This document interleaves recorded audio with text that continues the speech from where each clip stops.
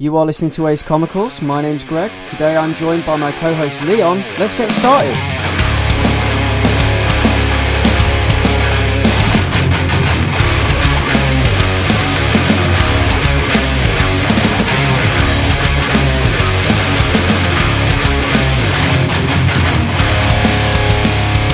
It's episode 21. We meet in the woods, bring forth the sacrifices, offerings in the name of his dark lordship, and what wonderful offerings they are indeed. Samhain, October 31st, Halloween, All Hallows Eve, whatever you prefer to call it, we have a list here of reading that will get you through it. Chilling tales to be read by light of jack-o'-lantern. Just don't forget to check your candy apples for razor blades. Tonight, I, High Priest Greg, am joined by devoted disciple of darkness, Leon Everett. Yeah, ignore those muffled scratchings and screams and yelling that you can hear coming from the freshly filled grave to your left. That's just Rahul. Seems he was still alive when we buried him. So we have a list of reading here that we've been doing in honour of the fact that it is going to be Halloween. So these are a few sort of spooky tales that we thought, well, that we enjoyed, that we thought you might enjoy to read during Halloween as something to sort of like just get yourself in the mood for it kind of thing. And what a list it is, man, yeah. We've got some stuff on here that's recent, like brand new recent, as in this week recent, as in week of recording recent. And we've got some stuff that's been going on for a while, but I guess this is now the time to talk about it. So, first on the list is the Chilling Adventures of Sabrina. So, most of you will know Sabrina the Teenage Witch as Melissa Joan Hart from your childhood. Your childhood Sabrina, this is not. Let's just get that out there straight away. So this has got like this real sort of like late 60s, early 70s horror vibe about it because that's when it's set. But it's also like the artwork and it's the whole mood of Satanic Panic. Even the artwork carries it because it's like old school horror movie poster. We've got Roberto Aguirre Sasca as the writer, and Robert Hack is the artist on this one. And Robert Hack drew and coloured it. And it's beautiful. It's a beautiful, beautiful book. I love this kind of like grindhouse poster thing that it's got going on. You know, this like monster movie horror double feature thing. And the fact that every single page as well, like just upon opening it, you instantly know that this is a book that is about Halloween. Like it's every, you know, it's muted shades of orange. It's all shades of orange and dead leaves and you know, it's just, I think it's a beautiful, beautiful book. So Leon, what are your first impressions? Yeah, no, definitely. I mean, I remember hearing about this book a while back. And thinking about, oh yeah, I should get around to reading that because I was like this time last year, I was getting back into a lot of Archie comics in the run up to the Riverdale show that was going to air on the CW and Netflix the following January, I believe. And so I was geared up and I was like going back down memory lane. I was reading like Archie, Afterlife of Archie, and all that, and I was really getting into it and reading up on the lore and seeing what these characters had been up to. And then this one was being mentioned to me, and I thought, yeah, I should put this on the list. Then completely didn't get around to it. And then you brought it up the other day, and I thought, oh yeah, let me check that out. And then saw the writer, and the writer, Roberto Aguirre Sacasa, he is the chief creative officer at Archie Comics, and he's sort of been there leading the revival of these sort of newer, fresher takes on the Archie archetypes and characters. And he is like the showrunner on the CW Riverdale show. So going into it, I was thinking I didn't know what to expect. I thought it might have been in the tone of the show, which is a very like campy mystery soap, but it fully knows what it's doing, and it's cheesy in parts with a winking nod, and there's a big love of like old cinema in it. Every episode is named after an old film. It's almost Twin Peaksy, the show, isn't it? Yeah, like it's got echoes of that as well, and it's taken some of the best bits of like sort of the good teen shows in the last 20 years and sort of condensed that into there and like other like family dramas. So it's been quite interesting, and it's been nice to see like fan favorite characters showing up and like having a nice 21st century twist to them, but not in the typical, oh, and this character does this now. They're kind of still true to their characters. They're just what they'd be like if they were in 2017. So it's quite interesting, and I really like what he's doing with that show. And it started off, I was thinking, oh, it's my guilty pleasure, but no, now it's just my pleasure. So like going in, I was wondering, oh, is the tone of this book going to be similar? But whoa, it's dark. Yeah, it is. Yeah, dark straight off the bat. This is Rosemary's Baby. Like, this is what happens. Like, this is a sequel to Rosemary's Baby. Like, we're finding out what happens to that baby as we go up, and it's brutally. It's like occultist AF. Like, wow, they like knocked me back like quite a lot, and yeah, it does so many good things. Like in the earlier issues, it's like its use of like panel framing, and there's like a really good in the first issue, really good panel where a character goes into a room and what's there is not what the character was expecting, and the room is completely dark, but the only light is the illuminated doorway with him standing in it, and a crib that's illuminated, and it's so beautiful. Like, it's just such a good use of negative space, and it really sort of pushes you in the direction of like what's going on in the story and the importance of certain characters and the hollowness of some of this. Yeah, it just completely instills dread. That's what that panel is designed to do. That panel is pure dread. Yeah, and it's like, you know, when you wake up and you're in a dark room and the light's on outside, and just as you open your eyes, there's kind of like a fuzziness, and you can pick out shapes in the light. Yeah. And then, that's that kind of feeling about it. Like, I can imagine, like, if you're just waking up and you see that, like, your eyes adjusting to the light, because the door's been flung open. But yeah, it's so striking and directed, and some of the lines in it are just great. Like at the beginning, as certain characters just talking about themselves, and they're like, blah blah blah, scholar, occultist, father, and it's like it's so like dramatic in an old sense, but then it really hits that sort of weird sort of bouncy 60s exploration, and there's a lot of especially at the beginning, a lot of use of sort of not knowing what your past is, and sort of like digging deeper and finding out more about yourself, but also some of the core sort Sabrina and other teen things where it's dealing with being like a teenage girl and having these feelings and emotions, and there's a lot of like metaphor that and a lot of subtle metaphor that's not quite like on the nose, which I quite like. And there's nothing really preachy or crazy. There's just like a really cool sort of through line going throughout, and it's just you're getting this really cool watercolor paint style artwork that really puts you in that era, but this like magical, witchy, satanic era, which is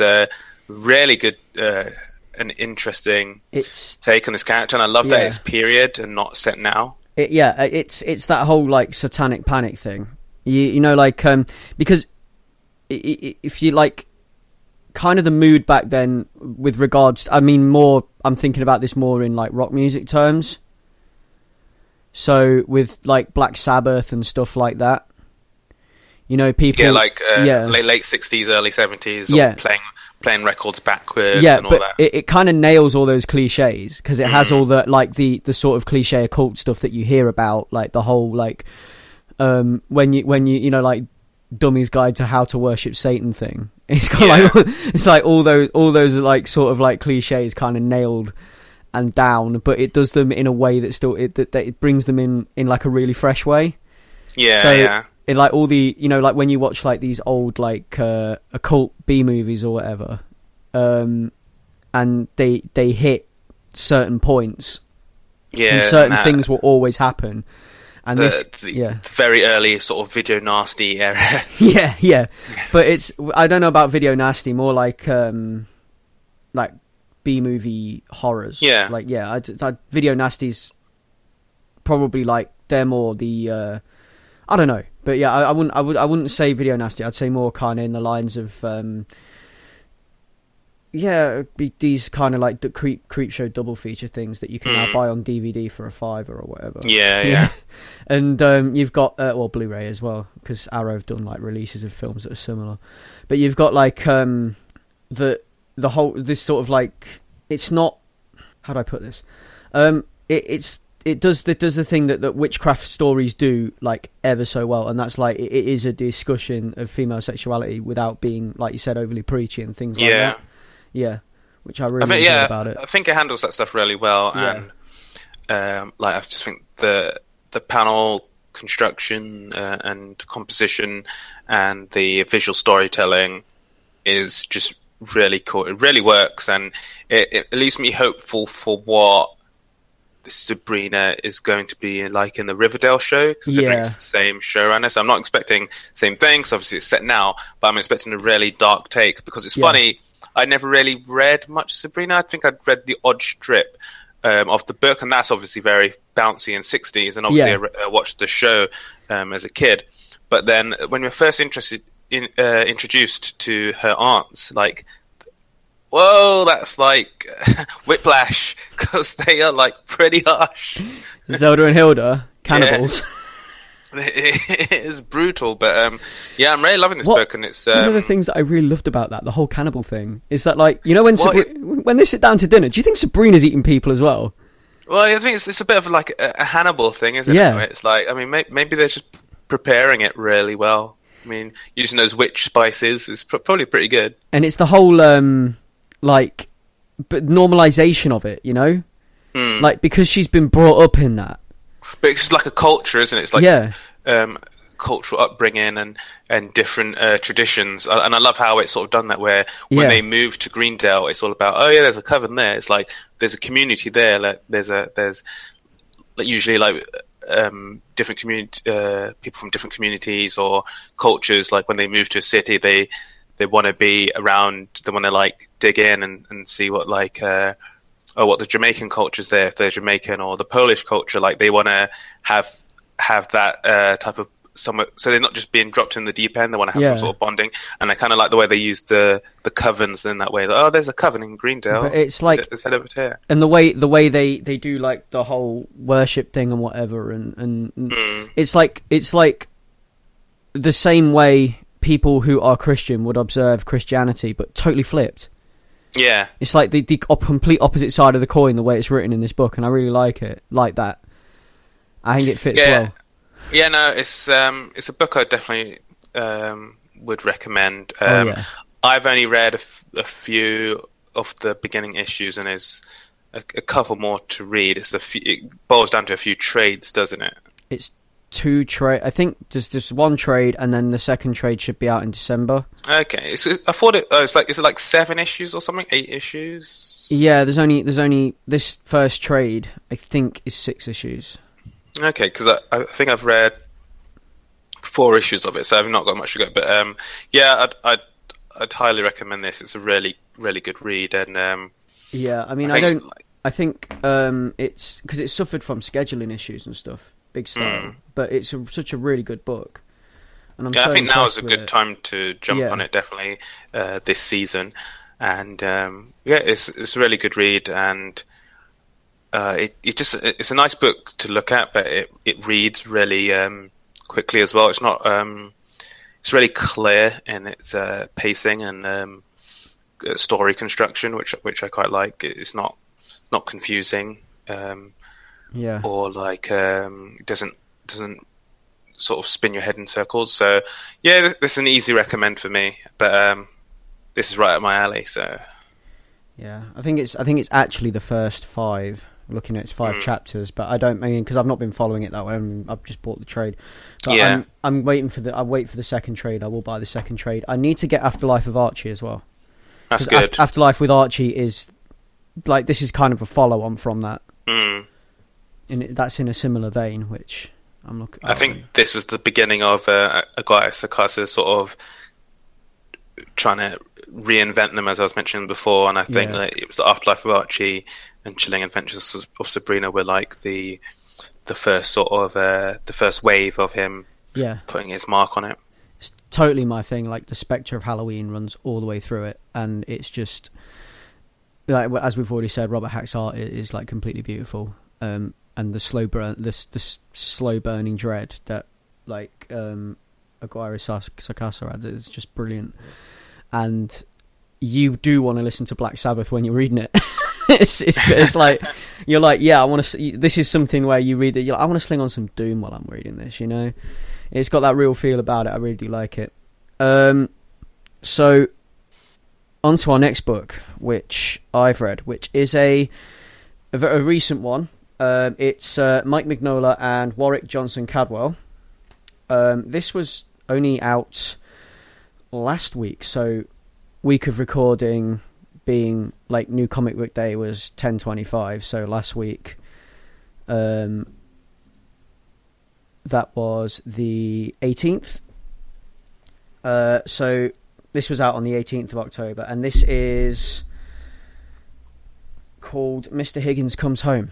Now this is like a kind of a love letter to like the old Hammer horrors. So like these, you know, these great monster movies, like the old Dracula films and whatever else, yeah. And it's like Hammer horror infused with like more wit. So it's got like this kind of like comic line running through it. It's a really great story, but it's like it's horror. It's like a horror, but there's also like an edge of comedy to it, and it's got real heart as well. In the way that some of these characters like. Because it's only a short story, but like the arc of the character through the short story and the way that it plays out, it's really nice. It's really nice, but it's this bit of a sad ending, but it's really nice. So it's like, as I say, it's not just vampires versus werewolves. It's much more than that, and the art is also great for the tone of the book because the art reminds you that it's a comic. And I like the way the art sort of plays up to the fact that the story isn't so serious. It's a horror story, but it's not such a serious horror story. It's kind of campy because you've got like this vampire count and his wife, and you've got this pair of like monster hunters and slayers that are obviously looking to take down this vampire count and his wife. They've been like traveling, and they're making their way up to. They've got a plan to take this guy out, and this plan involves this guy who was turned into a werewolf by the vampire, who he's now really depressed because he hates being a werewolf. He wants to die, basically. And they're going to use him. The plan is to use him to lead them to the crypt so they can put a stake through this vampire's heart. But obviously, it all goes a little bit pear-shaped. And I really thoroughly enjoyed it, and I recommend, because you wanted to read this, Leon, didn't you? But I don't think you managed to get the chance. Yeah, it was on my list, but I was looking in the wrong place for like dates of release, and I was like, oh, it's out later, and then I'm like, oh no, it's actually out now. So this will be one that I probably catch up with this weekend because I'm going to be reading a lot of stuff, continuing some of the stuff that I've started, and keep myself in the Halloween mood. So this one's definitely on the list. It's like it's like a Hammer horror movie with like, you know, traditional Slayer vampire and what would happen. Like they get invited to dinner at this vampire's like castle or whatever, but there's also like a meeting of vampires going on at the same time, and I think they plan to kill the Slayers, but it kind of like goes pear-shaped and gets tipped on its head. Yeah, and the thing is, like, Mignola usually brings the goods, so it's always nice to see tackling something. No, this is a good one. It's a very pretty hardback as well. I like it. The cover, it's like it's very dark, black, with like kind of like the outside of the like the outside front door maybe to the castle or citadel where this vampire might live, with like a sort of like gargoyle-esque crest above it with a bat, and then there's like a shadowy figure in the doorway with like a red light behind him. So it's a really nice cover on there as well, and yeah, it's just super enjoyable to read, and it's a short story, and you can get through it so quick, but it's just so like you do it, and it's not the cut. You wouldn't read half, then put it down, then you'd read the whole thing all the way through, start to finish. Because sometimes even though they are short, you get these kind of like one-shotty 80, 100 page books, and you're like, I read part of it, put it down for a bit or whatever. Yeah. But this is one that I went all the way through all in one. So it's definitely, it's something that, it's like sort of like the traditional monsters and traditional horror type stories that you would probably be used to from old films and things. It's the kind of thing that would keep you in the Halloween mood, so it's one for the list. After this, there's one that I bought this week, so out on the 25th, which is it's another Archie comic. It's Jughead, The Hunger, #1. So this plays with the idea that Jughead is actually a werewolf, and the best way to describe this is if the Sabrina book we just described is doom metal and makes you want to listen to doom, things like Sabbath and whatever, then a like slow, heavy chug that the Sabrina book has, this Jughead book is the Misfits. So this is like you'd want to listen to Halloween punk songs while reading this. It's basically, this is a follow-on from a previous story where Jughead was turned into a werewolf, and Betty and Archie are now hunting him down because Betty's family is like a family of werewolf hunters, and apparently have been so for generations. So we've got them, Jughead's now gone on the run, we've got them hunting Jughead. He's joined the circus in this, and he's trying everything he can to stop himself from doing harm when he turns into a werewolf. He's like chaining himself down at night and stuff, which is kind of like I don't know, have you ever seen Ginger Snap? Yeah, of course. Yeah, you know the whole thing where obviously that's like a thinly veiled metaphor for drugs, but the whole thing. That story element or the film? The story element in the film, Ginger Okay. Snap. But the film, yeah, it's like but the way in which she's trying to stop herself from becoming a werewolf. Because I would say the metaphor for that film as well is also like womanhood and like puberty and adolescence and all that. Yeah, I'm going on the fact that when she's trying to stop herself from becoming a werewolf, so I'm like that plot device where she doesn't want to be a werewolf and she's injecting, is it nightshade or something? Yeah. Something along those lines. Yeah, and she's in rehab. Yeah, but it's like that, but as where she's trying to solve it. It's like that whole idea of a werewolf that doesn't want to be a werewolf, and they just, which again is visited in Mr. Higgins as well. I guess that's kind of like a running line with werewolves. They don't want to be werewolves. They don't remember what they've done when they've turned into werewolves, and they just cause trouble. And they wake up covered in blood, and it's scary. And Jughead's in pretty much the same boat. He's like, he knows he's killed people and he's done horrible things. But there's something else going on at the same time, because one of his victims, who happens to be Reggie Mantle, oh gosh, is also now a werewolf because he survives an attack from Jughead. So he's in there now as well. And by the end of the first issue, he's out again as a werewolf and turns up at Ronnie's house, turns up at Veronica's front door. So yeah, it's and then that's like where it leaves it on a cliffhanger at the end of issue 1. So I'm interested to see where that goes. But yeah, who's responsible for this one? We've got artist is Pat and Tim Kennedy, so two people like splitting the art duties, and story is Frank Thierry. Colours is Matt Herms, and got inks by Bob Smith and Jim Amash, lettering by Jack Morelli. So it's got quite a big team behind it. Yeah, but it's really good. It's really good. I was really enjoying that one. So the other one that we've got here is one that we both read, isn't it? Which is the DC House of Horror. This was also out 25th of October, so this is like out the same day as the Jughead book, so this is also on the stands. Yeah, this one's so fresh, I've only read 3 of the stories from it. Yeah. Out of the 8. But I'm going to complete it this weekend.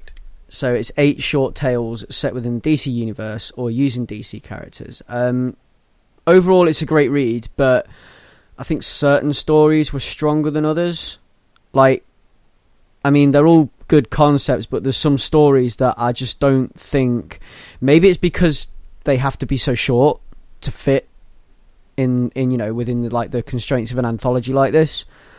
Or maybe it's just the fact that, I don't know, they just don't seem...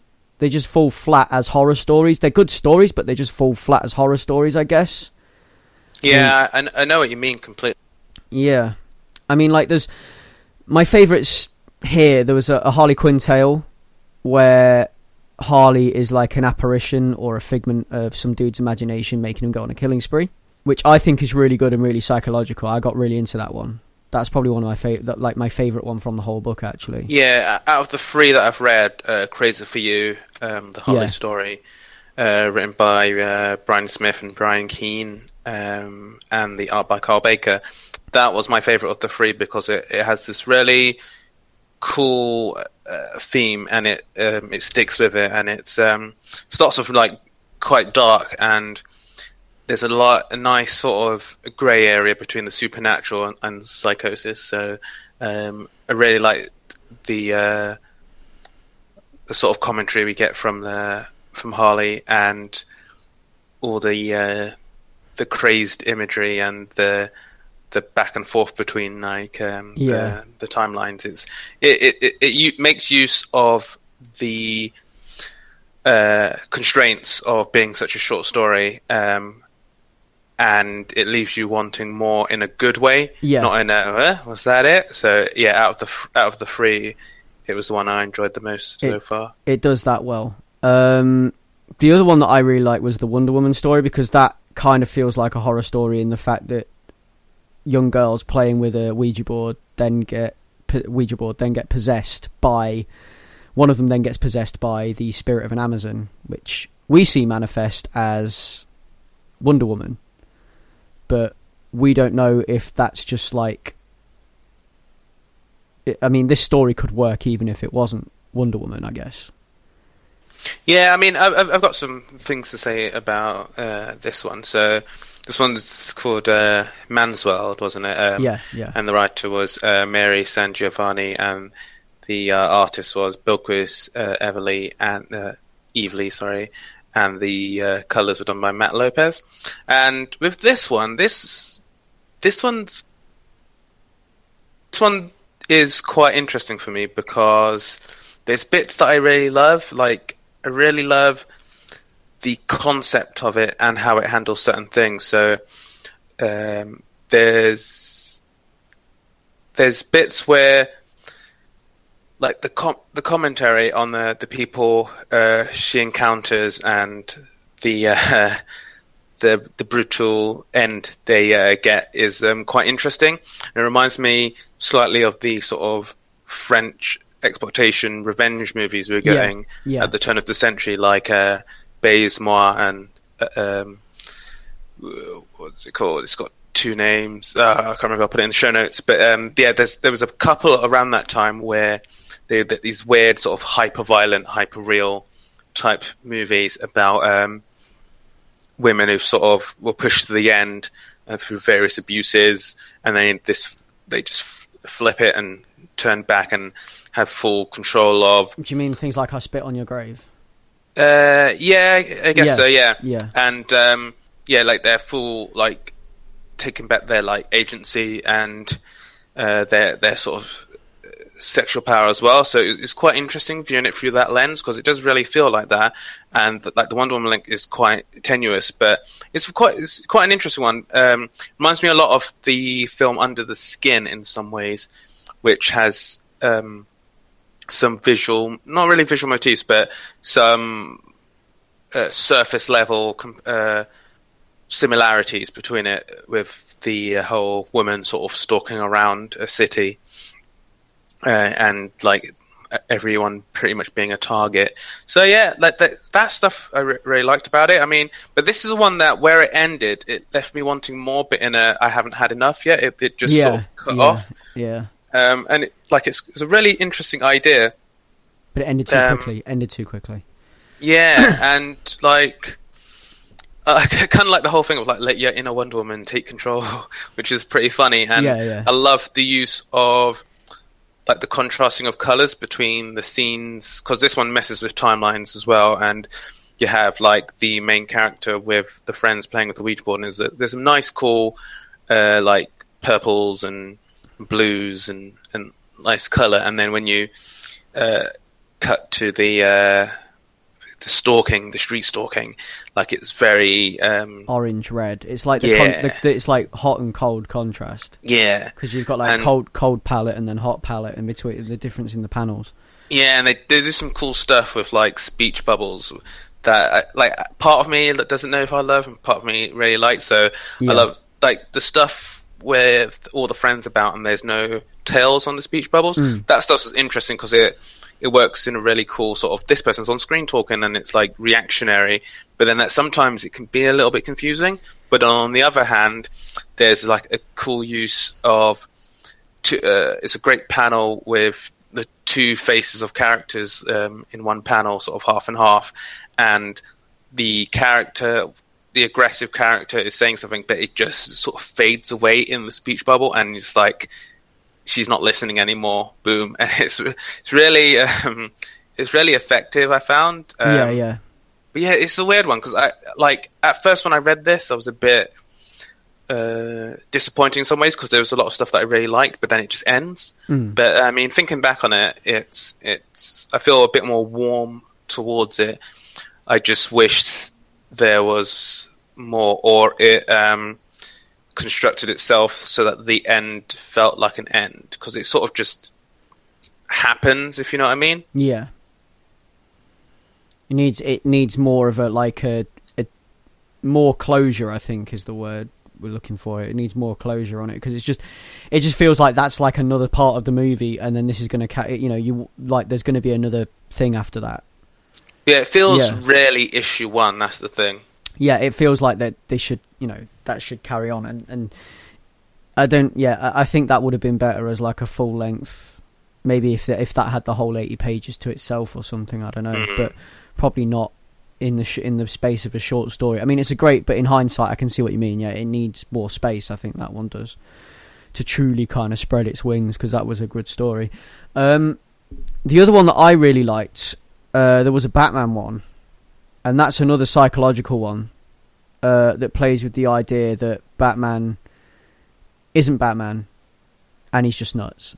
Like everything that he thinks he's doing for the greater good, when you view it through the lens of the comic books and you see him dressed as Batman, taking villains down and being really heroic and whatever, and then like it kind of puts another lens over it, and actually he's just beating people to death with an iron bar in the street with a mask on.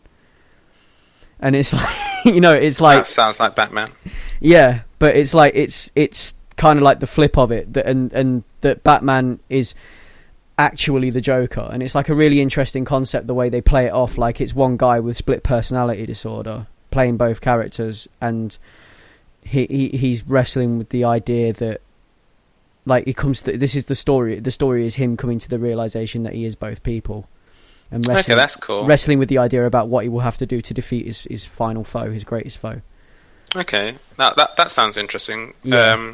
Because I read the first three. So the first one, I mentioned the second two. The first one was Bump in the Night, which is a Superman story. Yeah.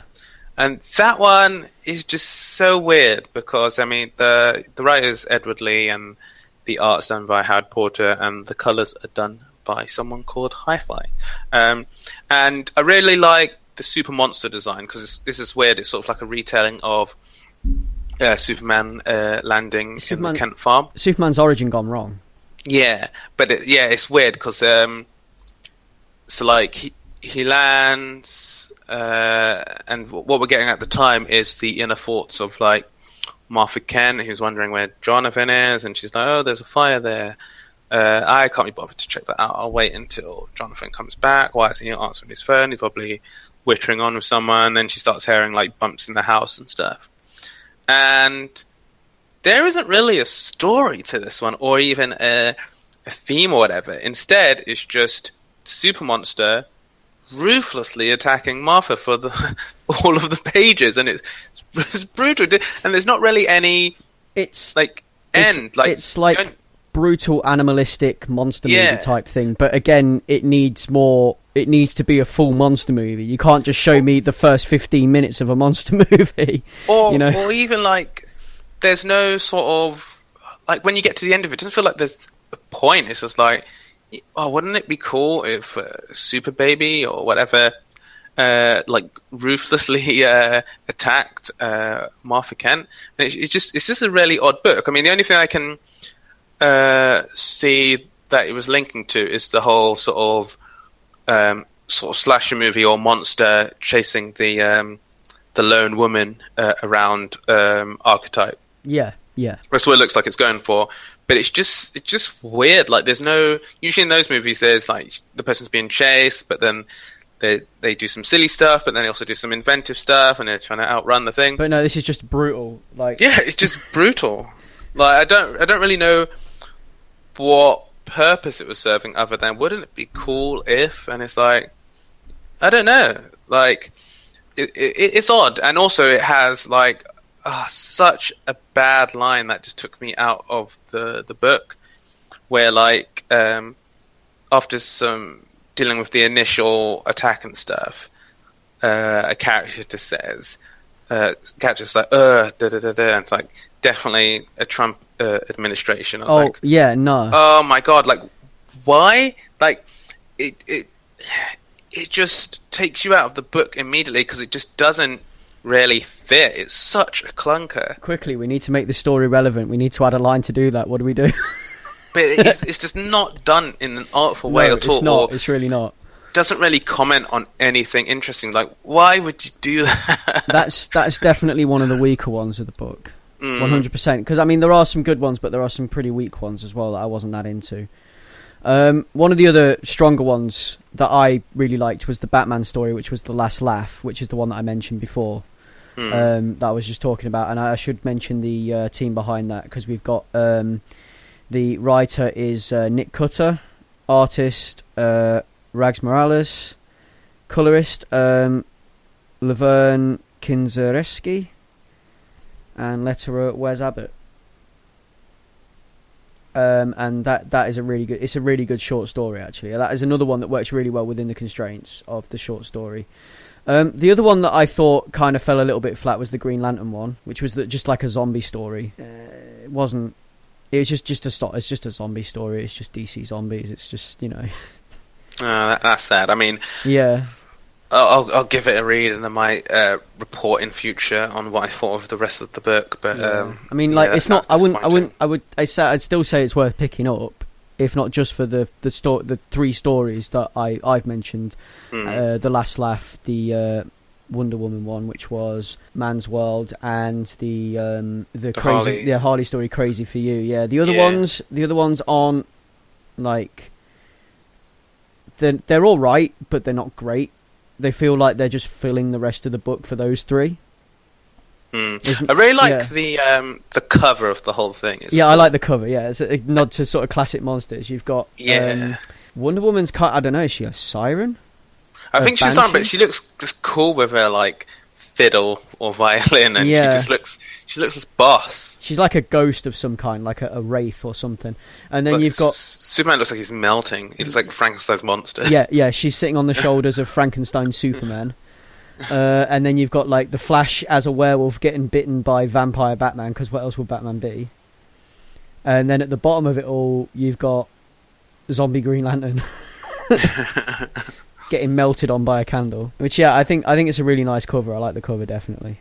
I mean, what I'll say broadly on it, and what seems to be a theme of some of the stuff we've been reading this week, is that whatever the case, even like when they fail, it is really nice and interesting to see these different liberal takes on these sort of archetype characters. Like, these are like, a lot of these are American history in some way. They've been around for so long, so it's nice to see like DC and Archie Comics taking risks and just allowing some flights of fancy, just having fun with it, and just getting into the season, you know, and just the reckless abandon and saying, cool, like, this is the IP, do something crazy, and I quite like it. No, I'm really into that. And what I want to say, actually, going back to Sabrina regarding that, actually, before we move on to the last book, is the fact that I mentioned the whole satanic panic thing, and back when these types of stories were being made, like, this is being made in the style of, and back when these original tales were being made for cinema or books and whatever, they would be made as cautionary tales, where it would be like a cautionary tale, like, oh, don't get involved in this, kind of thing, like, because the whole mood at the time was that people were scared of this stuff, and it was a very real fear for parents that their kids were listening to this heavy metal records and they were getting influenced and worshipping Satan inadvertently and things like that, and the reefer madness and the rock and roll. Yeah, and it's it's taking that idea and completely, again, flipping the coin, and it's like, it's okay, it's okay to be into this. It's actually kind of cool. Like, it's taking the whole satanic panic thing and saying the satanic panic thing is okay, I guess. Like, the things that people were scared of, and then telling you that they're actually, telling you that it's normal and it's okay to be, this is like something that they're advertising instead of being a cautionary tale against it.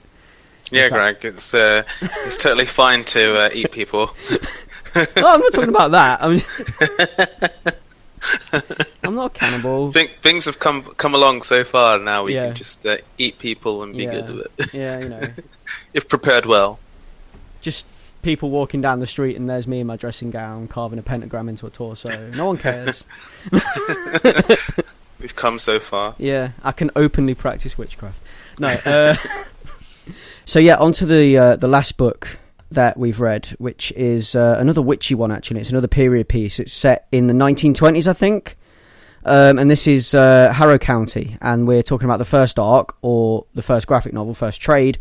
The title being Countless Haints. Now, haint is actually like southern slang in America for ghost, so Countless Haints is just countless ghosts. But the way this book's written and the place in which it's set, it uses a lot of southern slang, and you could, like, a lot of southern dialect in the way the characters talk, which I think is really cool, first of all. And I really enjoyed this. It's like an off-kilter children's book in the way that it's set up, because it's got like this beautiful watercolor artwork, and it looks really innocent, and it's like, in places it looks really innocent and everything, and it's really nice artwork, and it's really like non-threatening. And then all of a sudden things start to get weird, and this very same non-threatening artwork becomes very threatening, and the watercolors are used to great effect in panels to illustrate ghosts, monster, and like haints, I guess we'll call them haints, beasts, and of all sorts of nature and weird happenings. And I think it's really cool. It's a book that, especially that first issue, it opens so strong. Like, it's such a cool sort of this is the history type thing, and like the artwork, like you're saying, it's like watercolor sort of felt marker in a way. So the colors, like, there's a lot of like muted earthy tones, but then in like one thing, it's not really like, so say like a tree looks like it has like 6 or 7 shades in it, and it just looks so detailed and so crisp. But it doesn't have this hyper realistic look that I like. People are still quite stylized to a degree, and like you say, in that children's book, like the artwork on the cover or in the pages of a children's book style. But it's done so well that everything sort of feeds into each other. So like the framing feels very cinematic, and paired with that style and that style of coloring, and just the detail in the pencils and the inks on like backgrounds in rooms and on characters' faces and bodies, it's really effective in pulling you into that world immediately, and it builds this like central lore really early, and then when we join the lead character, we're like taken deeper into, almost literally taken deeper and deeper into this world. And the way they set up a lot of like later mysteries with just like side characters and their exchanges to each other, they're not super descriptive or wordy in in how they used. Instead, it's more nods that open up the world quite a bit without being fairly like didactic or on the nose. So I really like how it does this, and it's even though it handles like supernatural stuff, it doesn't skimp on like the psychological toll or the psychological horror and just the atmosphere and tone. So there's a lot to love in this book so far. Yeah, no, it's a gorgeous book, and I love, like you were saying, I love the way that it's set in the 1920s. I love the it's like watching an apple slowly turn rotten in front of you, like the way this story burns out. You know, you just know something's wrong from the get-go because of the way it opens, but then like you have to watch it get wronger and wronger. Yeah, and there's a lot of cool sort of visual metaphors and motifs, like the tree that was like sort of rotting, and they filled with like concrete. I love that. It's such a creepy element to this thing, and how it just like weighs on the central character's mind really early. It's the nightmares done she so has. well. Yeah, and the way they illustrate the nightmares as well. Like it is watercolor. It is all watercolor, and it's beautiful for it. Like I think the watercolor works so well, especially in the way that the monsters are, because they ghosts. They're just like such inventive ways of displaying like what's going on. Like you've got like you've got a skinless kid. And you've got like his skin as like two separate characters, which I thought was kind of cool. And the way that that's sort of illustrated and done, the way that works out is really good. And yeah, I just want to know where this goes next. I just want the second book now, because I just thought it was brilliant, and it's another like brilliant sort of coming of age witchy story in a similar vein to the Sabrina one that we read. Yeah, and like even the art styles aren't too far removed from each other. Yeah, and there's something about it. Like, why does that watercolor style work so well in this type of dread horror book? I don't know. I mean, I'd say when you say they're not so far apart, I'd say this has got more innocence about it than Sabrina does, because Sabrina book actually just looks like old horror movie posters. Yeah, I would say so, but I just mean sort of like the texture. Yeah. Like the surface of everything, and some of the detail, and I think the way shading is used. I think it's because you can illustrate the ethereal better with watercolors than you can with like flat like Copics or something like that, or you know, digital art. It's hard to create something like that with digital art.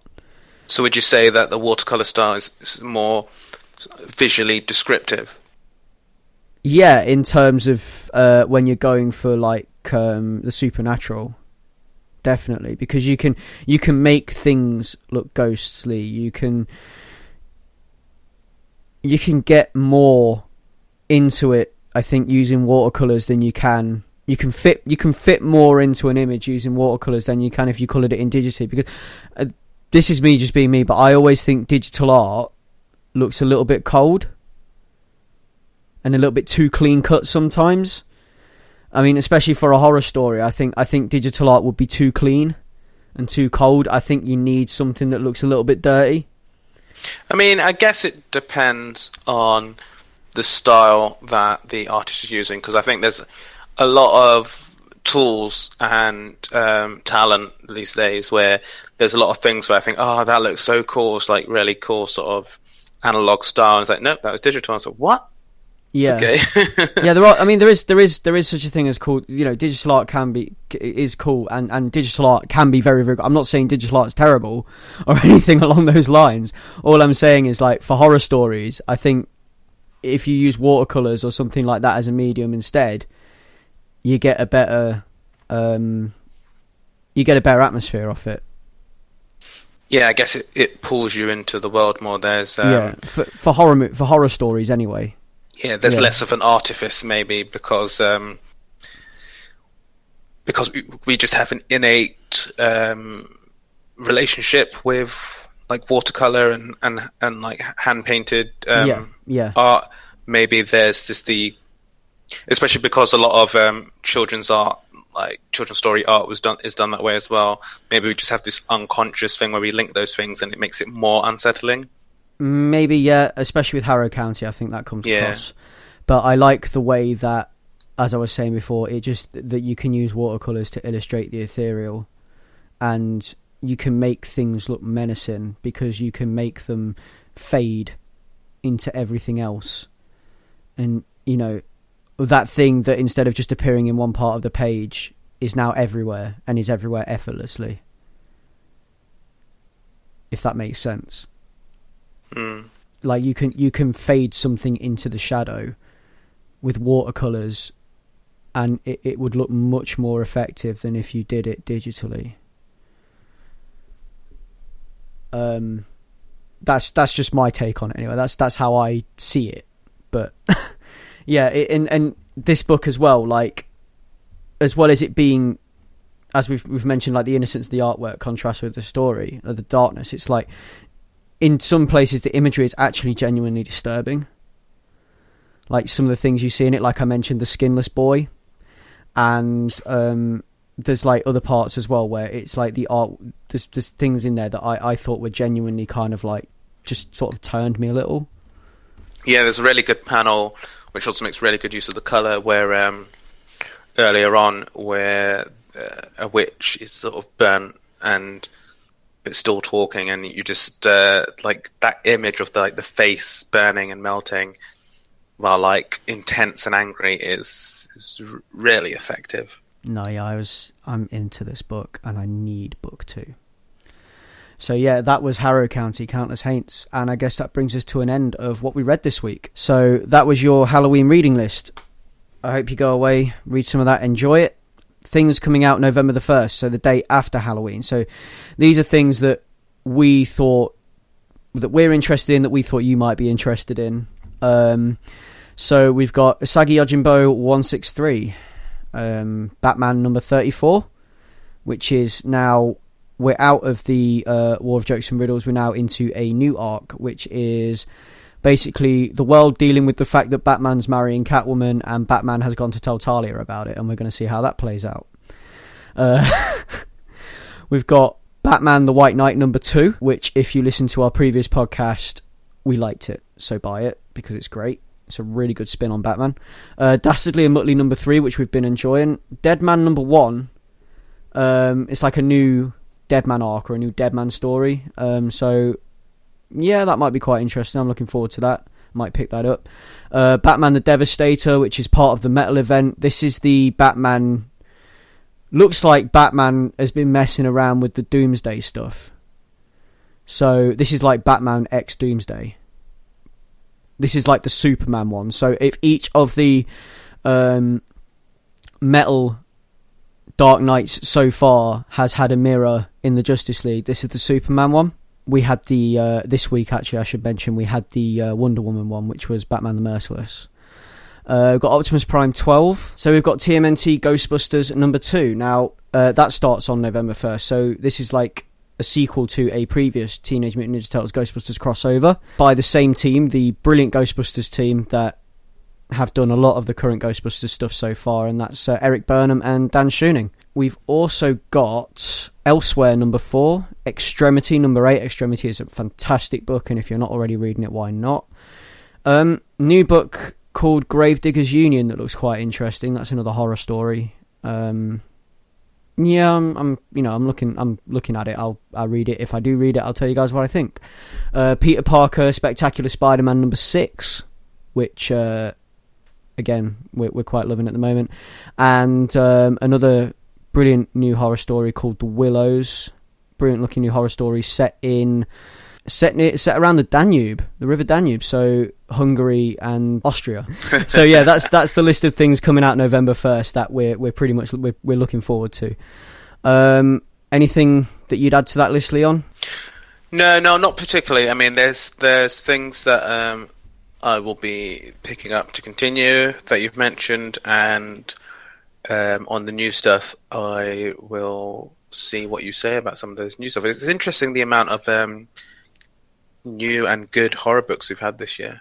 I know, it's been a really good year for it. I think we've spoke about this before, where we hit on it. It's like it feels just like the current climate has been very good for like horror stories. Yeah, I think we've mentioned it, and you've mentioned it. Like, what's going on currently in the world is giving people something to bounce off and write these brilliant books.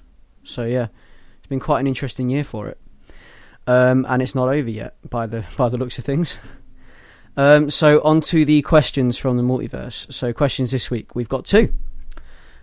We have a question from James, who has sent us questions previously, and this time James asks us, if you were trapped on a small island, which comic creation is the last thing you'd want hunting you? So where do we go with this? There's so many things that I would not want hunting me from comic books. And that's the thing, it depends what you would weigh as the worst end of this. Because it doesn't always end in death, and it could just be a horrible situation that you'd be stuck in when they caught up with you. I mean, like, the obvious ones that come to mind are, like, supervillains that have tracking abilities and stuff. So, like, Sabretooth, or Kraven the Hunter, or even people like Batman. Or like the Punisher. Yeah, the Punisher, yeah. Ooh, being hunted by the Punisher, that'd be scary. He's nuts. I mean, who else? Like, I'm trying to think of like some kind of like feral beast with tracking abilities, because that'd be the scariest thing, being hunted by something truly primal. See, you could reason with someone like the Punisher. You could reason with him, because if you hadn't actually committed a crime, he wouldn't kill you. Yeah. But yeah, you can't reason with a beast. Well, that's the thing. Like, I was thinking about this, and there's a lot of ones where it would be pretty horrible. I was thinking about the X-Men and how a lot of them would be horrible, and I settled on Mystique being pretty bad, because the thing that Mystique can do, if she's had some info on you and she's got a good read on you, then she can hunt you. But when she catches up with you, it's not going to be a case where she'll like straight away like kill you or anything. Instead, she's going to mess you up, so she can change into your like dead family members, or like horrors from your like nightmares or from your youth, and she could just taunt you constantly while you're going insane from being on an island. Because I'm assumed if we're trapped on this island and we crashed on it, and it's like Lost, we can't communicate with the outside world. And if Raven's there, Raven Dark, she could just play with your mind and like slowly just drive you insane faster than you would normally being trapped on an island like that. And I think that terror, like, I mean, when the Punisher catches up to you or Kraven, you're dead. Yeah. So you're out. I mean, he carries big guns. Kraven has some decent weapons. Like, a lot of these people will just take you out straight away. But Mystique, she could mess with you and like just like twist and twist and twist until you probably take yourself out. See, my thing, because you could still hide from Mystique. Nah, she'd find you, and then she would turn into you, and then make you think that you're not real, you're the doppelganger, and she's the real. Like, she could do some horrible things to you. But the thing is, like, she doesn't have the tracking abilities. She doesn't have the, like, it's not like you're trying to run from someone like Sabretooth, for example, who, let's Sabretooth's a psychopath, and he is like the most feral. He's like Wolverine without morals. So, being chased by Sabretooth, I think, is worse, because you can't escape from Sabretooth, because he can smell you. Mystique can't smell you. You can hide from Mystique. You can't hide from Sabretooth. But at least when he catches you, it's a quick end. I guess. Yeah, you're right there. It depends what he decides to do to you, doesn't it? I mean, he could be incredibly painful. Because there are some other like crazy scenarios with that, because he could sort of catch up to you and then maul you but not kill you. So he could, maybe it's not as clean cut. he could like skin you or keep you alive. And oh god, yeah, no. Well, there's others that would just be like, I don't want to hang around with you. Like, if they're hunting because they don't want to be alone and talk, and it's like, go away. People like Cyclops. I don't want to chat to you, Cyclops. I have my side of the island, you have your side of the island. Leave me alone. Get in the water, Cyclops, and stay there. Yeah, fry some fish with your eyes, but otherwise, come on, man. Go away. Being stuck on, so if we're like, this has gone from being hunted to being stuck on an island with. So yeah, no, I wouldn't want to be stuck on an island with Cyclops. I'm still trying to think of like creations where I wouldn't want to be hunted by them. Like the worst one, because it's hard to think of the worst one because they're all pretty bad. Like anyone that would hunt you on an island, it's all pretty bad. I think Deadpool would be mega annoying. I'd hate that. Oh, that would just be irritating, yeah. Yeah, he would hunt you, and then when he catches up to you, it's just quip and fourth wall breaking. It's like, shut up, man, and just kill me. Yeah, but you'd die pretty quickly. You'd probably have to endure like three or four speech bubbles, and then you'd be dead. Yeah. But yeah, I think that would be horrible. But you can still reason with Deadpool. You see, that's the thing. Can you? Yeah.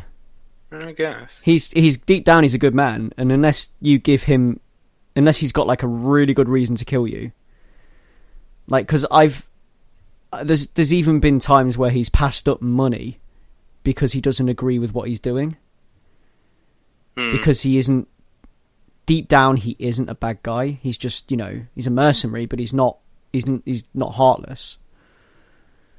So I don't know. Rorschach would be a downer. Oh god, yeah, getting hunted by Rorschach. You're already on an island thinking you're going to die, and then he just has to make it real. Now there's a man you can't reason with. You can't reason with Rorschach, so you would be dead if he caught you. Yeah, no, I think it's going to be, it's like a tie between Sabretooth, Rorschach, and Mystique. Mystique for the psychological reasons, Sabretooth because he's just like a feral beast, and Rorschach because he's just so unreasoning and just dogged and just horrible. Island with all three, that is just a nightmare. They'd kill each other before they got to you. Well, if they had a pact to like drive you insane and kill you first. True. Don't give Hollywood ideas. James, this is horrible. So next question comes from Rahul, and Rahul says, to celebrate the upcoming Thor movie, which has been released actually on recording, I think it's out now, which comic book character would you subject to a lifetime of being Mjolnir, i.e. being exactly who they are, just wielded by Thor, like a mallet and flung around everywhere? So, I'm thinking... Who are you thinking? You see, the way I imagine this, rather than them being flung about like the hammer, their consciousness being stuck in the hammer and they have to endure it, and like they'd feel pain when they hit stuff. So this has gone from me thinking who I would put in that position to punish. Yeah, to who I can actually see in that position as part of a weirdo comic storyline. So, again, Deadpool, because that's the kind of thing. This is like one of two ways. It's either going to be like a really silly Deadpool story where, through some kind of weird black magic or whatever, Deadpool gets stuck in Thor's hammer, and the hammer's constantly talking, and Thor's getting irritated by it. Like Thor just getting mad at his hammer and then throwing his hammer at a bad guy, kind of thing. But the hammer's Deadpool, and the hammer's just constantly breaking the fourth wall. Oh god. And while Doctor Strange is working on a way to reverse the process, and not liking the fact that he has to do it. Thor constantly saying this is not a team up as well, because Deadpool will insist it's a team up, and Thor will say no, it's not. You've got the other one I can think of would be Spider-Man. Spider-Man. Yeah, and that is because he's so whiny sometimes, like Peter Parker. So Peter Parker being stuck as Thor's hammer, and like all the internal monologuing, like why me, why am I a hammer kind of stuff, as he's been. But then you get all the quips when he hits people in the head. Yeah, it would be and then again, Doctor Strange is working on getting him out of the hammer, but it's more serious than if Deadpool was involved. I don't know. It's one of those two. So Spider-Man or Deadpool. See, mine. I was trying to think like who'd be good, who deserves it, or whatever. And then I had a brainwave. Who deserves it? Shinji Ikari. No, Thor. Thor as Thor's hammer. Yes, put him in the hammer, and then make the hammer a person, Vision style, and then revenge from being tossed around willy-nilly and whacked left, right, and centre, and having various unworthy people try and clutch and pick it up for years and years. I'm imagining the comic cover now, the mighty Mjolnir. Yes. And he's wielding Thor. But I want him to have like a quite dour, sarcastic personality. Yeah, like really aloof as well. Dour, sarcastic, but really aloof. Like constantly pointing out Thor's stupidity. That would be great. Yeah. I want him to be like Marvin, the paranoid android from Hitchhiker's Guide. Just like, oh, it's like finally granted like sentient life, but he doesn't really enjoy it at all. Yeah, Thor as Thor's hammer. That's quite good. And Mjolnir as a living, breathing.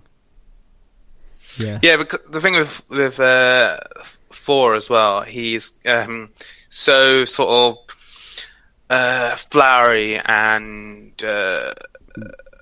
like he speaks Shakespearean in some ways, like, and it'd just be funny if him was like he's like so noble and honor bound, but so if he had that in hammer form, but while he was getting flung about and whacked and spun around to fly in the air, while like Mjolnir is in human form, just like, yeah, this is okay, I guess.